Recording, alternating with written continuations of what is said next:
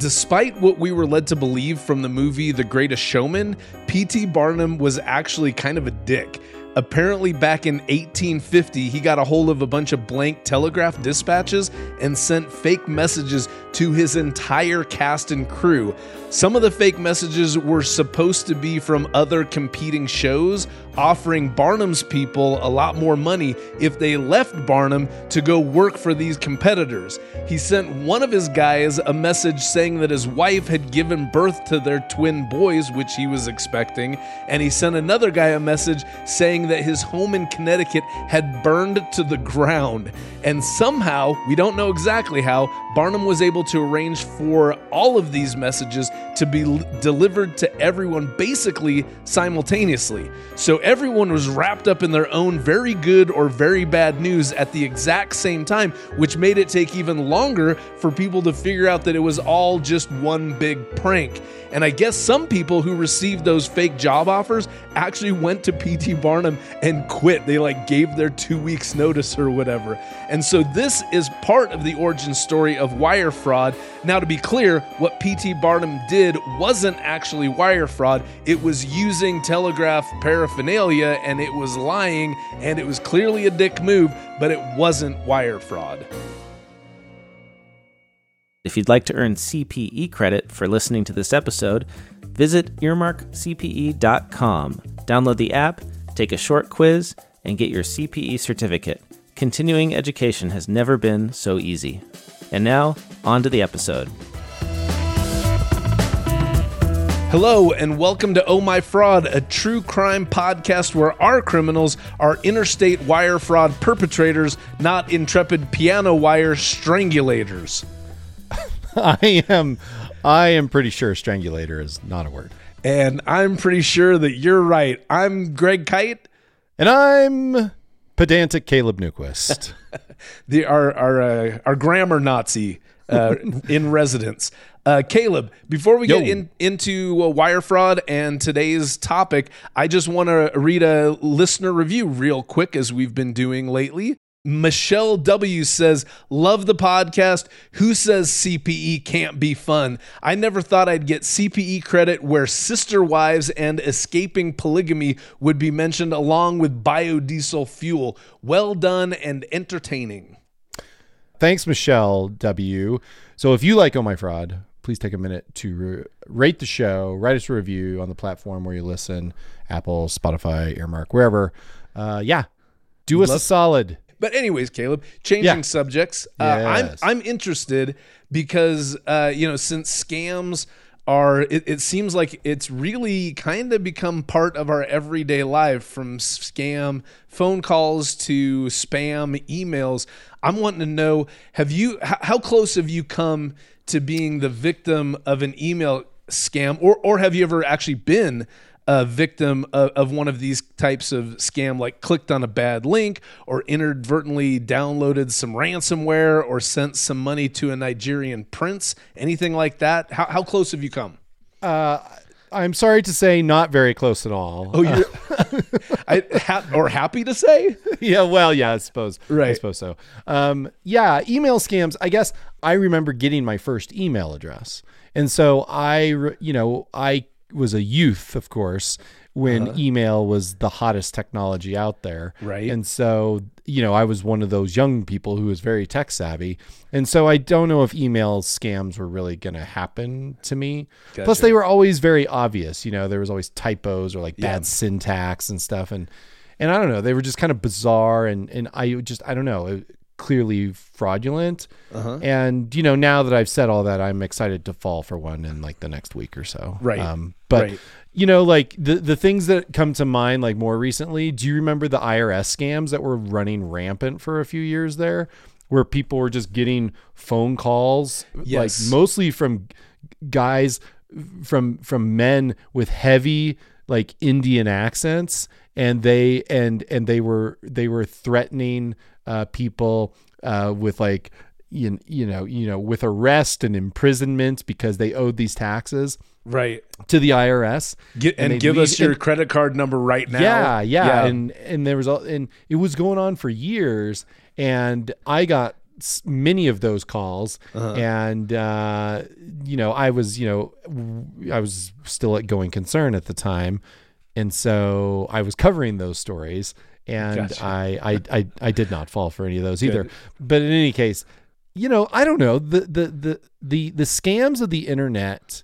The text messages are a little better, but for the most part, there's always something. They're always struck me as highly suspicious. Right. Right. It isn't like, I don't know. I can't be. We're all capable of being conned, right? Sure. But I don't know. I think I need a human touch if I'm going to be conned. You know what I mean? Right. You need somebody in the flesh who's stealing your money, not just a poorly written electronic message of some kind. Yeah, and hopefully they're good looking, at least. That would make it a little bit. That makes me an easier mark, probably. Gotcha. Anyway. What about you, Greg? Well, it's funny you talk about text messages, because I actually had a very close call. I think it was just last month, or maybe even just like 2 or 3 weeks ago. I received a text message. It looked legit. It didn't have nothing that you said was in the text message. Was no bad grammar, no weird word choices, anything like that. What the text message said is, it said that I had a package some package I had ordered that couldn't be delivered, and it was being held in a warehouse somewhere because it had an incomplete address, is what they said. And the text message included a link that you're supposed to click to be able to, provide your full address so that they could deliver the package. And I think you'll back me up on this. Nowadays, it feels like you probably have a 50-50 chance of any particular day that there is a package that's on its way to me from somewhere. Yes. There's enough I do enough Amazon, etc. ordering that I feel like, I've got shipments coming pretty much just regularly. And at that point, I was waiting for a couple of things from Amazon, but I think it was like that Amazon marketplace where it wasn't Amazon, but it was a seller that was selling through Amazon, that kind of thing. So I was like going, I bet you it's that package, and that, that they screwed up the email address. I looking back, I'm 100% certain that I absolutely would have clicked on the link to give them my address. The only thing that stopped me was that the link in the text message wasn't like hot. It wasn't like underlined and in blue text instead. And they had direction. They said you needed to copy and paste that link into your browser. And even with that, because I think what you're saying is you would have been like, that's it, this has got to be fake. Nope. My first thought wasn't, this is a scam. My first thought was, well, they made this inconvenient for me. These guys suck at this. Right. Their customer service could go up a notch. But because I wasn't in a place where I could copy and paste the link into a browser, that bought me enough time to just like think through what was happening. And so in those, in that little bit of time that it bought me, I thought, I've ordered tons of stuff from Amazon, and Amazon clearly has my correct address because of everything that got delivered easily without being held in a warehouse for an incomplete address. And I know third-party sellers print shipping labels. They don't just look at the screen and write down my address onto the front of a box. Right. So there's no user error involved. And that's finally when I was like, this text is bullshit. And the text was probably some sort of dangerous link. And I seriously had like a few kind of, just dodge that one, because I realized just how close I'd come to getting had. Yeah. These kind of digital fraud, they need like some good product managers. They need some people to be like, okay, guys, look, this is what people expect, you know? Exactly. And so if you really want it to work. And like I said, if they did that one tweak where the link was hot, I think I would have done it. So close. And the reason that we're talking about all this kind of stuff is because it all falls under the umbrella of wire fraud. We've been interested in learning more about wire fraud since our second episode, Friends with Mutual Benefits. That's the title, episode 2, where the guy behind a weird insurance settlement called Viatical, they're called Viatical settlements. He ran a Ponzi scheme, but he was charged not with theft, not with securities fraud, but with wire fraud. Yeah, and we couldn't quite figure it out. And I think if my memory's right, after we taped that episode, we were both kind of like, why wire fraud? And at that point we were like, we need to know what wire fraud is. And so now 40 something episodes later, we're finally getting around to doing our homework of unpacking the history of wire fraud.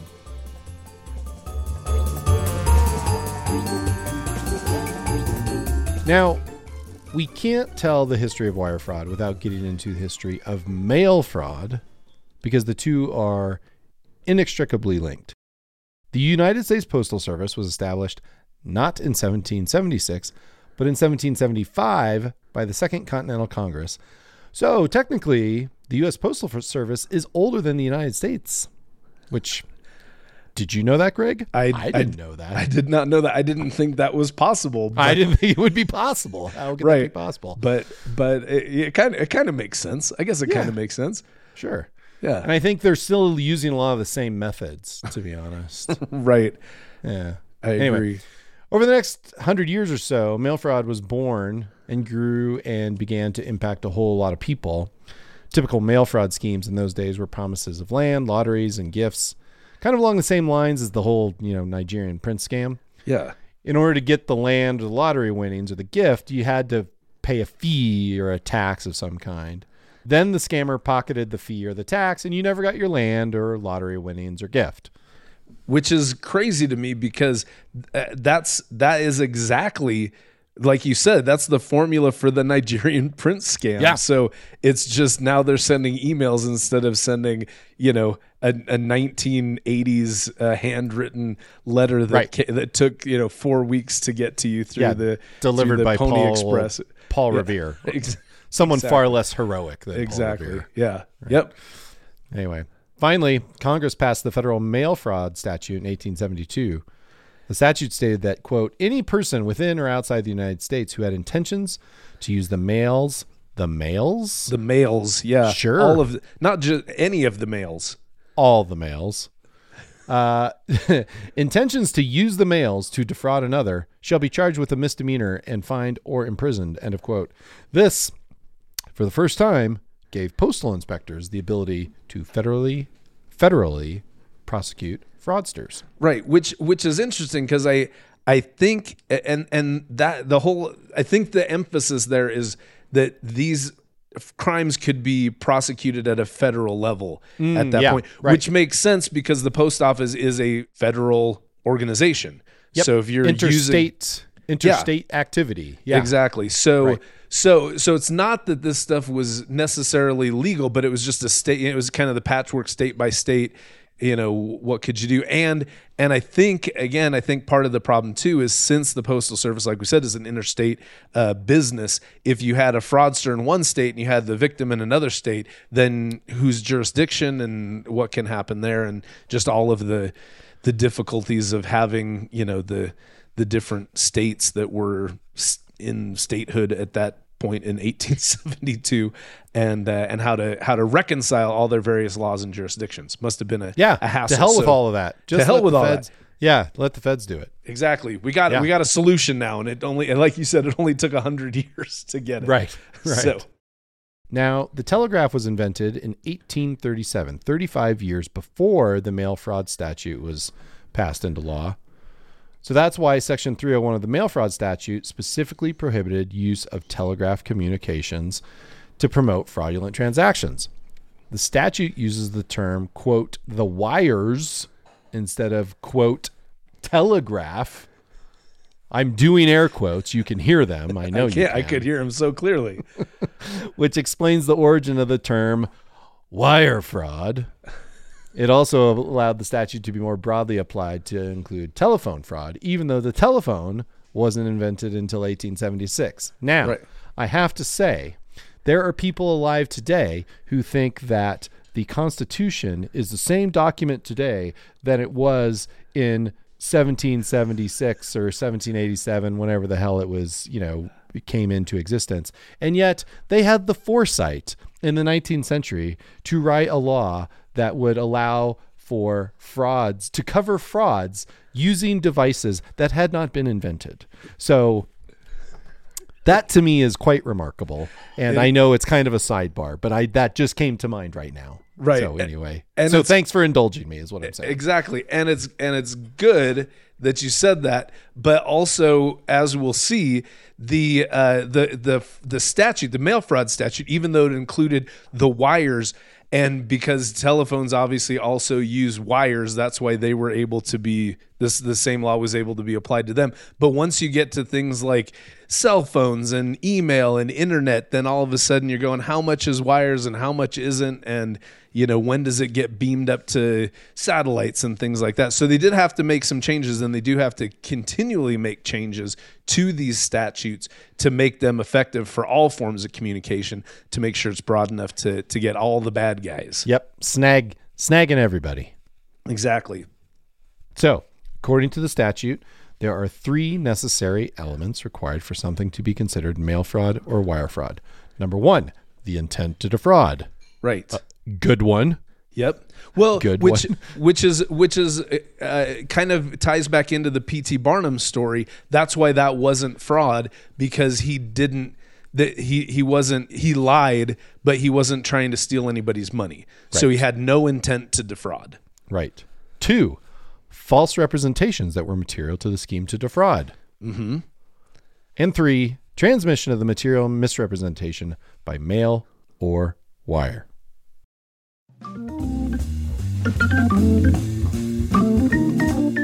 Hey folks, Caleb Newquist here, co-host of Oh My Fraud. 2023 is coming to a close fast, and if you're an advertiser or marketer who wants to capitalize on the thousands of accountants who will be listening to this podcast to get their continuing professional education credits, why not advertise on Oh My Fraud? Use our self-service ad platform to browse our remaining inventory and book the slots that fit your marketing budget. From there, it will only be a matter of time before you hear us telling our listeners your company's story.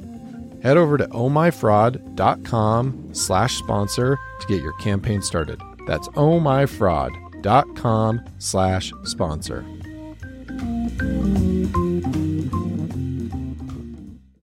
So we found a great story about a guy with a great name. His name was Soapy Smith. He went by Soapy Smith. His birth name was Jefferson Randolph Smith II, which... yeah, go by Soapy, please. Exactly. Yep. Just like we had President Soapy Clinton. Yes, that's right. So back in the late... it was in the late 1890s, Soapy Smith opened a telegraph office in Skagway, Alaska. Now, if you're not familiar with the geography of Alaska, I am not. I am not either. Skagway was this town that gold prospectors would regularly pass through on their way to the Klondike Gold Rush. And so Soapy would charge these prospectors $5 to send a telegram over his telegraph service. But, and here's the rub, Soapy didn't have a telegraph. Hey. What he had was he had a guy sitting at a desk. I'm envisioning him with some sort of visor and his head down, and he was clicking away at something that kind of looked like a telegraph, but was not in fact a telegraph. But it was hooked up to, as the story goes, about 50 feet of wire. But again, more rub. That wire wasn't hooked up to anything. It just like trailed out into the next room or something. Fantastic. Like that. Yep. Fantastic. And so, but listen, so what Soapy found was that people sending telegrams always were hoping that they would get a telegram in reply. And so Soapy started not just sending fake telegrams, but he started telling them to come. It's like, come back in an hour or so and I'll tell you if you got a reply.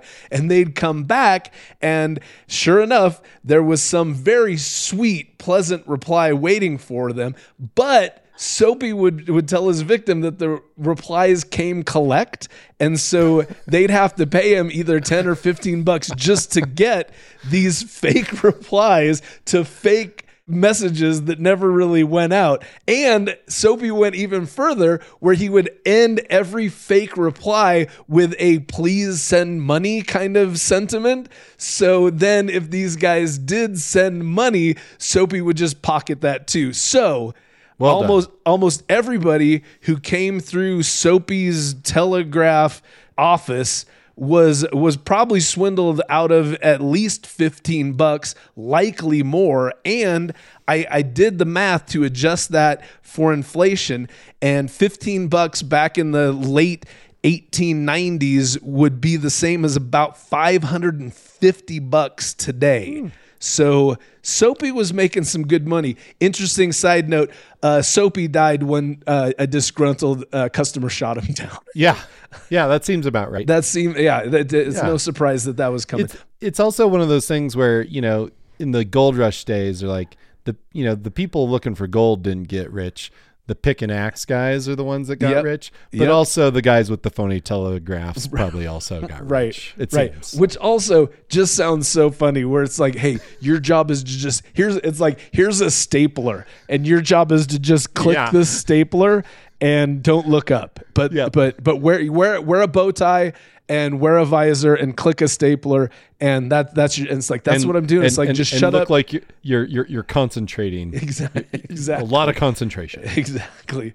So just to be clear, though, this story doesn't actually qualify as wire fraud. I think. What? I think this isn't technically wire fraud, because although Soapy had criminal intent to defraud, and B, Soapy did make false representations, he never actually used a telegraph to communicate those material misrepresentations. He told his material misrepresentations to his victims' faces. The current wire fraud statute is basically the same as the mail fraud statute, except it applies to schemes where the false or fraudulent pretenses are, quote, transmitted by means of wire, radio, or television communication in interstate or foreign commerce. If convicted, the perpetrator can be fined and imprisoned up to 20 years, but it's 30 years if you're wire frauding during a presidentially declared disaster or emergency, like a pandemic. Or a hurricane? Okay. Yeah. All right. The current statute is broad enough to cover the internet and email. It is kind of fun to think about the irony of how much wire fraud one could commit using a wireless device. I mean, you mentioned this earlier, Greg, but like, technically, if you're going to get literal about the interpretation, then right. Yeah. Well, and there's wires underground. I'm sure we're using wires right now. Yeah. I don't know. There's probably no getting around it. There's no. Well, and exactly. And again, I think at this point, wire fraud is more, it's a cute, vernacular that includes a lot of things that include wire, like you said, wireless technology. I'm sure there's a Supreme Court case that kind of like settled this long ago. Right. That said, somebody's like, excuse me, there were no wires. And the judge is like, it's wire fraud. Right. And it's right. Like, well, that was the end of it. But when they codified, a lot of the different federal regulations, that's when that's also my understanding, when they updated the wire fraud statute so that it does. And you read an actual quote from it, so it is. Yep. It does include radio or television communication, right, which is beamed to you. It's not over the wires, so right. It's explicit in there. And like I said, I think that they continue to update the statute. So it's like, hey, listen, Bluetooth, it's still in there. That kind of thing. So yeah. The statute of limitations for wire fraud is 5 years. However, it is extended to 10 years if the fraud affects a financial institution. Banks get all the breaks, man, don't they?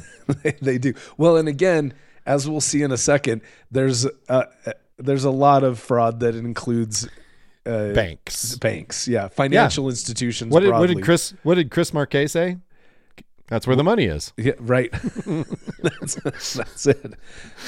Since mail fraud and wire fraud statutes are exceptionally broad and have a long statute of limitations, they make prosecutors' jobs easier. That's why we see so many wire fraud convictions. Some critics, and even some judges, have argued that mail and wire fraud statutes are actually too broad. Yeah.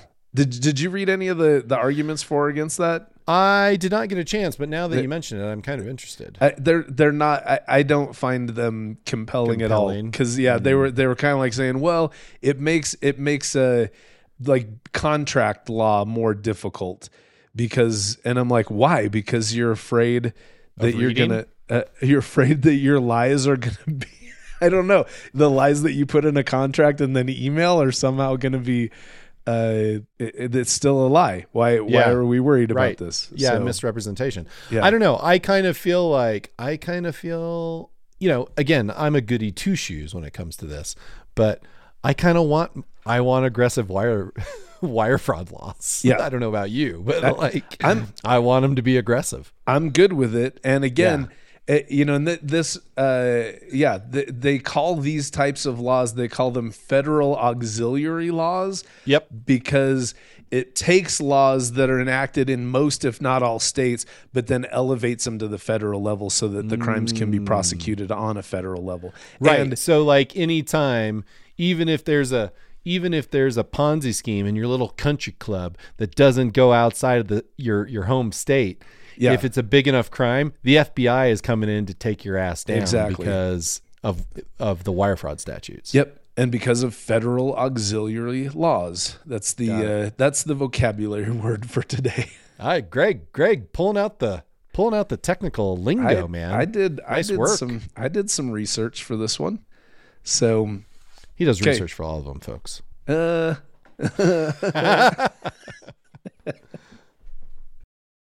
So, Caleb, of all of the fraud cases that we've covered on this podcast, this isn't an exhaustive list, but here's a bunch of the ones that we've covered that resulted either in mail fraud or wire fraud convictions. And just to be clear to the listeners, we are going to be engaging in some heavy speculation because, again, it would have taken just a ridiculous amount of research, and it might even be impossible to find exactly how wire fraud charges were like ham-fistedly crammed into these different cases because we weren't in the court, and short of a transcript of an entire hearing, we might not be able to figure that out.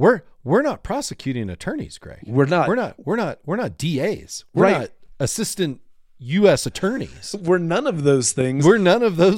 And we weren't part of the teams that were prosecuting these cases because, as you'll see as we go through this, I'd say the majority of them we're seeing the fraudster who's pleading guilty to wire fraud cases. So in that case, it didn't even get. I'm sure it was spelled out there, but it wasn't. They were just like, how do you plead with wire fraud? And they go guilty. And you go, okay, then we're good. Then we don't have to get into the nitty gritty of how we got there. So, right. But it's also, the speculation's going to be pretty fun, I think, Caleb, because a lot of these cases, it's not real clear how you get from the crime to wire fraud, but we're charge of wire fraud. But we're up to the task. We're going to try, right? We're going to give it our best shot. Some of these are easy. So, starting with our very, very first episode we ever did, Gilbert Michaels, he was the printer toner pirate king, and he was convicted of mail fraud, but strangely not wire fraud. The mail fraud charge came because he would send these phony invoices to companies for toner that was either way overpriced for what they asked for. It was just false all around. It was interesting that it wasn't wire fraud because if you remember, there was they did kind of a boiler room sort of situation. Yep. So they had people who would call and would just aggressively harangue these secretaries in these public schools for orders for toner. And you need the ink, lady. Come on. Exactly. And so here's my guess is that they weren't able to get, well, not that they weren't able to get wire fraud charges to stick, but that wire fraud was probably a harder case to make, because with the telephone, it's highly unlikely when this was happening that people were actually recording the phone conversations, where instead someone could just go to court and say, here's evidence A, it's a fake invoice. And they go, yep, that's what that is. Mail fraud, done. Right. Slam dunk. Next case. Next case. Oh, next case. Next case. The Honorable Reverend Jim Baker. Honorable? Sure. He was from that was our episode 11, the episode on religion and fraud. Yep. Jim Baker was indicted on 8 counts of mail fraud and 15 counts of wire fraud. The current wire fraud statute specifically covers television. As you may or may not remember, Jim Baker was a famous televangelist. Yep. He's still alive? Yeah, that's true. Yeah, and he still does it. He's still on TV. Yep.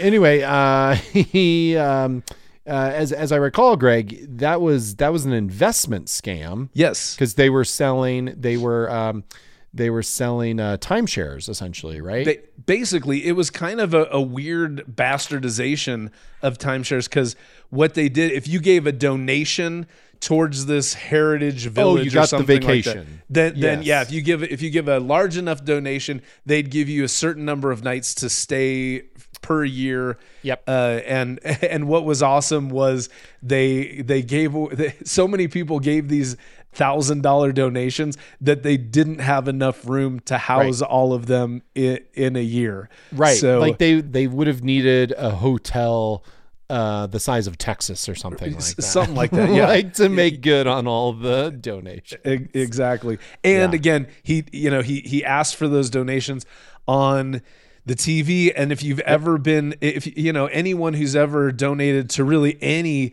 kind of, I guess, really any charity at all, you end up getting just so much junk mail from them in the United States Postal Service.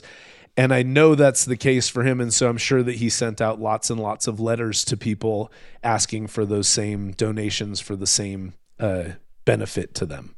I guess the last thing that comes to mind for me in this case is,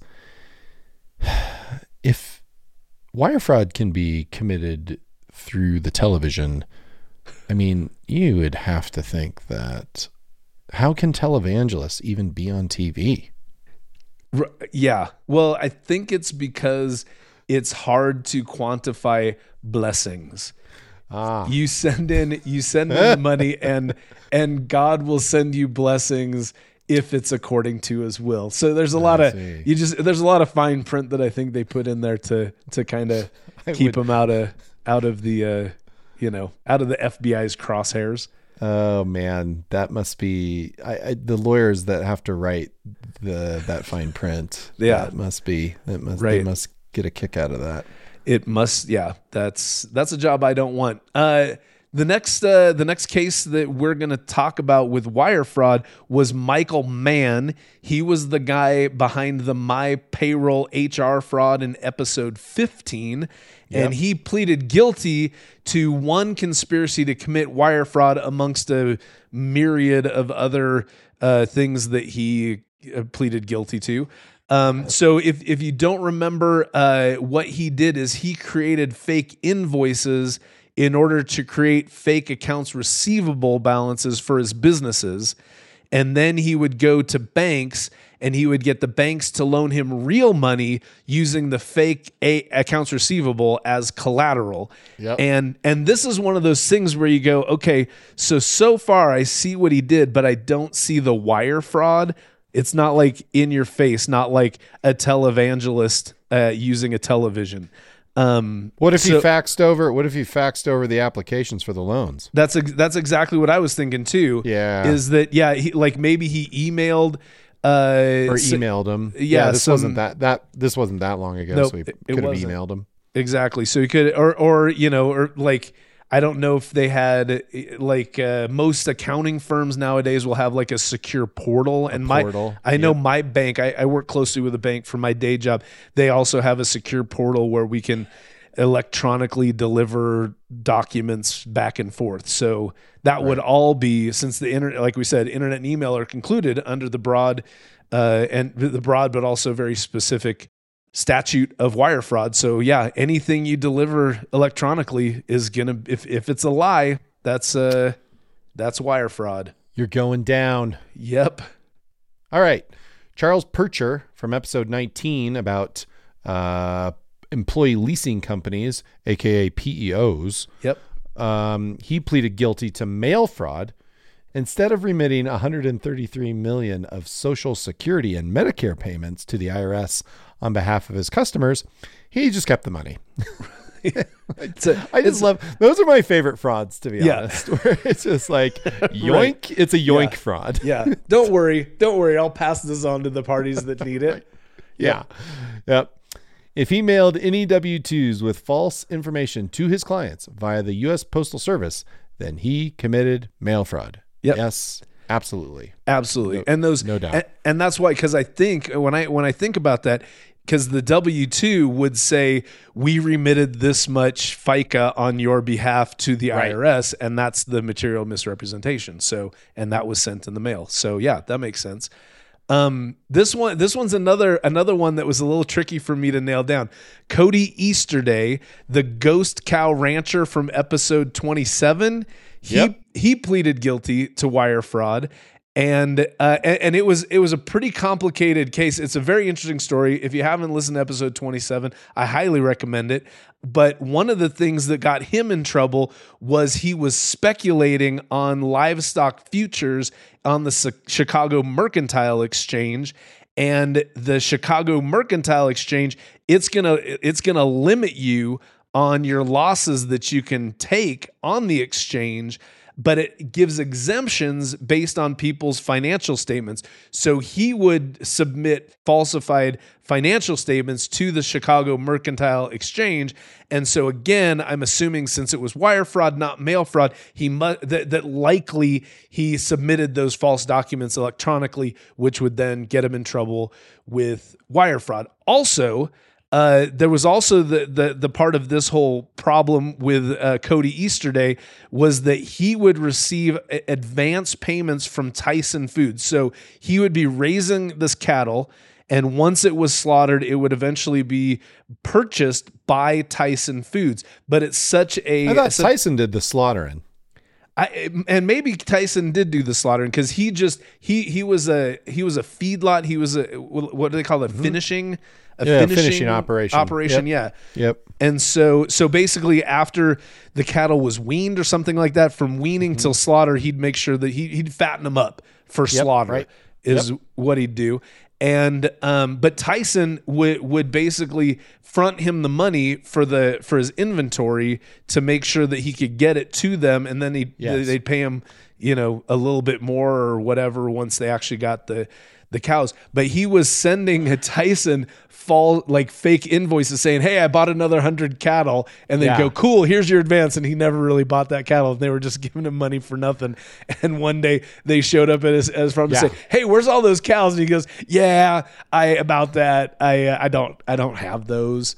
And that again, just so I love a story where somebody just shows up one day looking for the thing. Like the Crazy Eddie stories like that too, where they're looking up and like, "Hey, can we see some of those TVs?" And like, "Sure, over here." Right. And like the boxes are fucking empty. Exactly. They're the best. And so again, with wire fraud, my other assumption is that he probably delivered those invoices to Tyson Food that would result in the advance payment to him. That he probably emailed them, and so again, that's your wire fraud.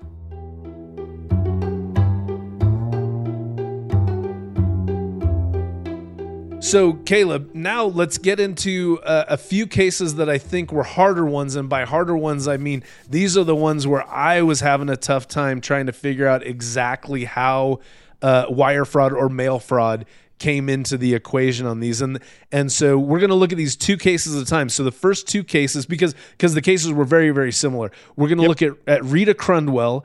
She was the quarter horse queen of Dixon, Illinois, who stole $53 million from the city.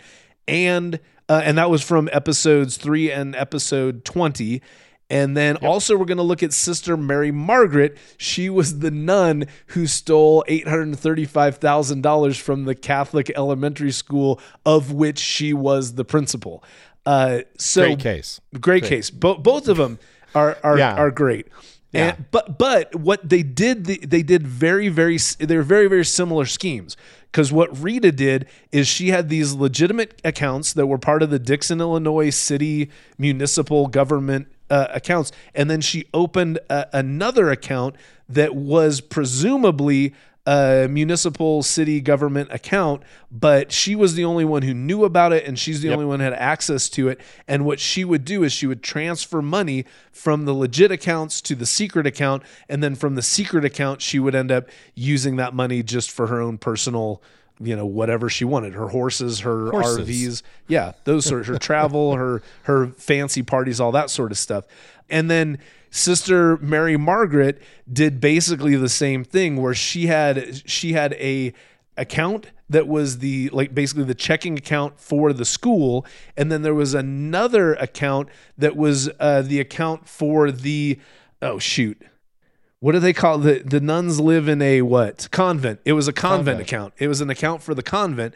And the elementary school had a lot of scrutiny over that. The convent account, she was basically the only one in charge of that, and there was much less scrutiny on that. So she'd transfer money from the elementary school account to the convent account, and then she'd use the convent account to basically pay off her gambling debts, because that's right. This nun who swore an oath of poverty had $800,000 of gambling debts, which is wonderful in its own right. But Caleb, when you think about that, this is where my mind went, trying to figure out how wire fraud, because in both of those cases, they both pleaded guilty to wire fraud. Mm-hmm. And the one thing I can think of is, it's like, okay, so if Rita was making the transfers from the legitimate accounts to the secret account using online banking, well, online banking is the internet. The internet is under the umbrella of wire fraud. Boom, that's where the wire fraud happens. But where my brain gets stuck is that the three components of wire fraud is you have to intend to defraud, and you have to make a false representation, and that false representation goes over, in this case, the internet. And I don't see what the false representation is just by transferring money from one account to another account. I can go online I have multiple bank accounts with my bank, and I can go on and I can transfer money from one to the other. And I'm not saying why I'm transferring the money. I'm just doing it. So there's no representation at all. There's just an order placed to transfer money. Do you see what I'm saying? So that's where I get stumped, and I go, I'm not sure exactly how this was wire fraud, unless this is where we get really deep. I mean, the misrepresentation is that they then absconded with the money, right? Yeah. Yes. And that's because I think you're going the same way my brain was, where it's like, is the implication of transferring money that it's implied that the transfer of money is for a legitimate purpose. Right. And so so it's an implied representation of this is a legitimate transfer. And so that's the misrepresentation. Right. Well, because is it scienter? Yeah, scienter is the intent, the criminal intent. Yeah. And there is criminal intent there. Yes. Right? But yes. You're also saying there's got to be a false misrepresentation. Yeah, and that's what I'm saying. It's not a false misrepresentation. Yeah, right. That's a double negative. I think. Right, it is. A false representation. The false representation that the money, that there was a legitimate purpose for transferring the money. And like I said, that's the best I can get to, is that maybe there's, and again, That's a decent hunch, Greg. It is, and I don't think it's a bad one too, because I don't know how much you remember like studying tax law back when we were in school. I hated that because you'd have to find the one case where they made precedent.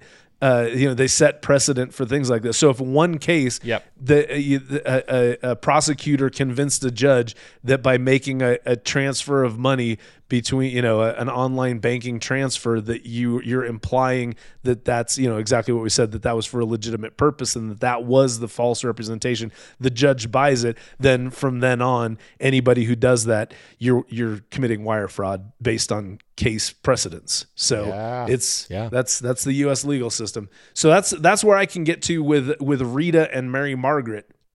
Now let's look at Nathan Muller and Sandy Jenkins. Two great cases. Love them both. Great cases. Yep. Nathan Muller, he's the guy who stole $8.5 million from ING. Episodes 4 and episodes 28, where we actually talked to Nathan. Yep. We interviewed him. He pleaded guilty to mail fraud because he mailed checks from ING to himself and to his credit card company. And I totally remember that. It was, he did it all by snail mail. Yep. So pretty straightforward. Yep. Sandy Jenkins, he's the guy who embezzled over $16 million from the Collins Street Bakery in Corsicana, Texas. They make fruit cakes there, world famous fruit cakes that Greg and I have never tried and have never had sent to us by someone from the factory. Seems like that should happen. Should happen. Hasn't happened. Just waiting. Yep. Eventually. Anyway, episode 23. Sandy pleaded guilty to mail fraud. He sent checks in the mail from the bakery to his personal credit card company, just like Nathan Muller. But again, I think the material misrepresentation that's made just by sending a check in the mail, again, I think the misrepresentation is that it was under false pretenses, right? Okay. Like they're sending money through the mail to pay a credit card bill, right? Their own credit card bill. Their own credit card bills. Yeah. That they don't have the authority to do that. And so therefore you got a false representation. Yeah. That's how I kind of see that. Yeah. And I it seems like those are, like we were saying, they're like parallel arguments, one for snail mail and one for electronic transfers, where it's like just by it doesn't seem like there's an explicit false misrepresentation by a check from a company being sent to some other place that it's not intended to go. But again, it must be like you're saying. What'd you say? Just because if you think about it, so what's a false representation? Yeah, false representation. Yeah. What is it? It's I guess that's true. If you think of those words, you're saying that it's a lie, right? Yeah, it's just a lie. It's that this, and again, I can easily see where you could build a case saying, if you're requesting a check and authorizing a check from a company that you work for to be sent to another entity, there's an implied representation that that's for a legitimate purpose, expense, a legitimate purpose. And so, so it's a false. It's not a false statement. Maybe that's where I'm getting hung up. Is that when I think false representation, I'm thinking false statement. Oh, yeah. No, I don't think so. I think it's an implied representation by the action. Yeah. Right? Yeah. The action of authorizing a check, executing the check, that implies that you have the authority to do those things. Yeah. And they're for a legitimate purpose. And in each case, they were not. Yeah. Yep. Okay. I think I'm convinced. I like it. But again, just disclaimers upon disclaimers. This is speculation. So this is those are our best guesses of how that works. But if you're listening and you're a U.S. attorney and would like to come on and talk about it with us, we would love to have you. Exactly. Send us a line at ohmyfraud@earmark.com. But Caleb, just to round out all these things, I did think this was fascinating. And you might be surprised, but maybe not, especially at this point, that Ken Lay, the founder and chairman of Enron, he was convicted of 2 counts of wire fraud, also amongst a whole basket of other charges that he was convicted of. But and now at this point, I think this is the more interesting fact. Jeff Skilling, who was the CEO of Enron when everything went down, he was not convicted of any wire fraud charges. Skilling was convicted of 1 count of conspiracy, 12 counts of securities fraud, and 1 count of insider trading, and 5 counts of making false statements to auditors, but nothing on Jeff Skilling about wire fraud. Weird. What I think is interesting about that is that's obviously one of the biggest cases in U.S. history. It's definitely played it was so much a centerpiece of my entire accounting education when I was in college and I got to imagine that it still plays a prominent role in people's educations today. And again, a fraud that clearly was securities fraud. But and not that they didn't get charged of securities fraud, but they were able to just say, hey, also wire fraud is part of that. And they tacked that on. Also, another interesting just end note for this podcast is that Bernie Madoff was convicted of both mail fraud and wire fraud for his Ponzi scheme. So I would say the 2 most notable fraud cases of our careers both involved mail and or wire fraud. All right, Greg. Did we learn anything? Which I think is a funny question because this whole thing felt like a book report where I was we were telling you what did we learn? Yeah, everything was things that we learned. But I guess just to wrap up my thoughts, we started this by saying we were interested in what wire fraud was because we were seeing it come up in so many of the cases that we covered.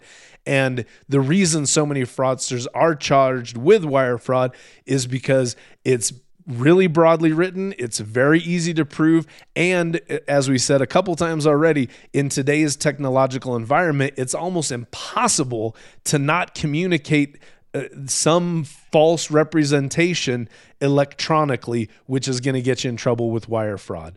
What about you, Caleb? What was there anything particular that stuck out to you that was a real light bulb for this podcast? I don't know. I think I should do some reading up on this Soapy Smith guy. That sounds like a fun. There were some great stories that got unearthed from this one. Yeah. What do I think? I think what I learned, and I mentioned this earlier, is that the statutes are written in such a way, and the interpretations of those over the course of time, and the case law, not to be throwing out like the fancy words, but like the case law, I mean, it really I think prosecutors have a lot of tools for pursuing white collar crimes because of these statutes. And it's I don't know, man. I don't like it's just so easy to prove because it's all right there. You can have the communications, especially like these days, like all the emails there. They just have to subpoena Google, and they probably don't have to subpoena Google. They probably just say, "Hey Google, we think a crime was committed. Can you give us the shit?" And they'll just hand it right over. Right. I mean, maybe they don't. I don't know. Yeah. But like between that and then the paper trail of how the money moves, it's just all there. Yeah. Yeah. And when it's kind of crazy to think about. It's like how they piece this stuff all together. When they prosecute somebody, like that's a lot of work, right? Like, but the wire fraud and the mail fraud statutes are such that it makes their job pretty easy. Yeah. Because it's so broad, and the courts have given them leeway to pursue those crimes. And like, I guess I would say again, what I said earlier is that I think now knowing what I know, I want my wire fraud laws to be aggressive. Yeah. I don't want anybody fucking around. Totally. Because, and I mean, here's the other thing I'll bring up that is kind of off topic, but what I don't understand is like the sentencing. So like a lot of the cases that we listen to, some people steal a lot of money. Some people steal a relatively small amount of money. They all get charged with wire fraud, and they get very long prison sentences in some cases. Right. And then you have violent criminals who end up in prison for, less time. Yeah. And that's the kind of thing that I'm always puzzled by is just like, well, are we just pulling these sentences out of our asses? Right. Like, I don't know. But that seems like something that we've circled back around to a lot when we really get deep and reflective on the podcast is like, what is justice? Just in general, and how, if somebody stealing money and being locked in a cell, those are two very different things. So it's hard to really have a concrete feel on what is justice and when is it served. Right. I did think I liked what you said about the prosecutors having a lot of tools in their tool belt to go after white collar crime.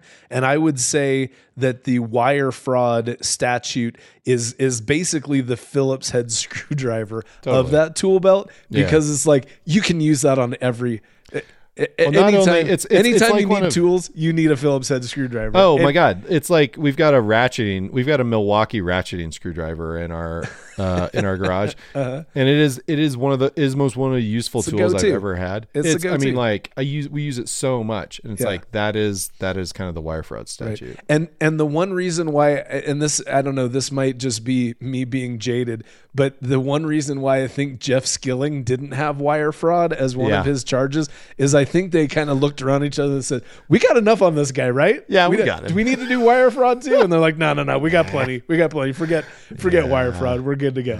So, well, all right. That's it for this episode. Remember, even in the 21st century, carrier pigeons are still considered the all-around best way to avoid wire fraud charges.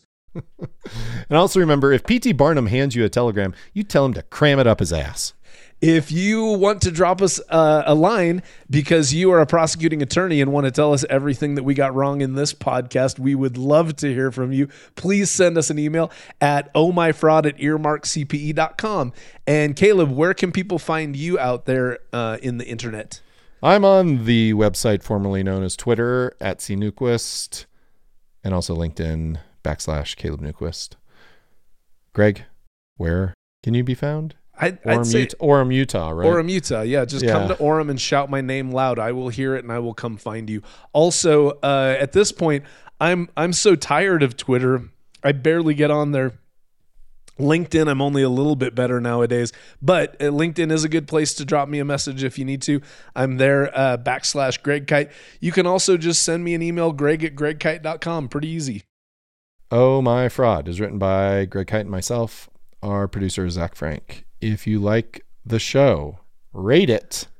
Rate the show, write a review, share it with a friend, and subscribe on Apple, Spotify, wherever you listen to podcasts. And if you're an accountant and you need CPE, this episode, I don't know when this episode will drop. This episode will drop soon-ish. And even if it doesn't, accountants, you need CPE. So get some CPE by listening on Earmark. Did I finally say it? Earmark, CPE. Get some CPE on Earmark. I should stop talking. It's so easy. Yeah, it is easy. Yeah. As easy as wire fraud. I'd say even easier than wire fraud? It's easier than wire fraud. All right. Join us next time for more avarice swindlers and scams from stories that will make you say, "Oh, my fraud." My fraud.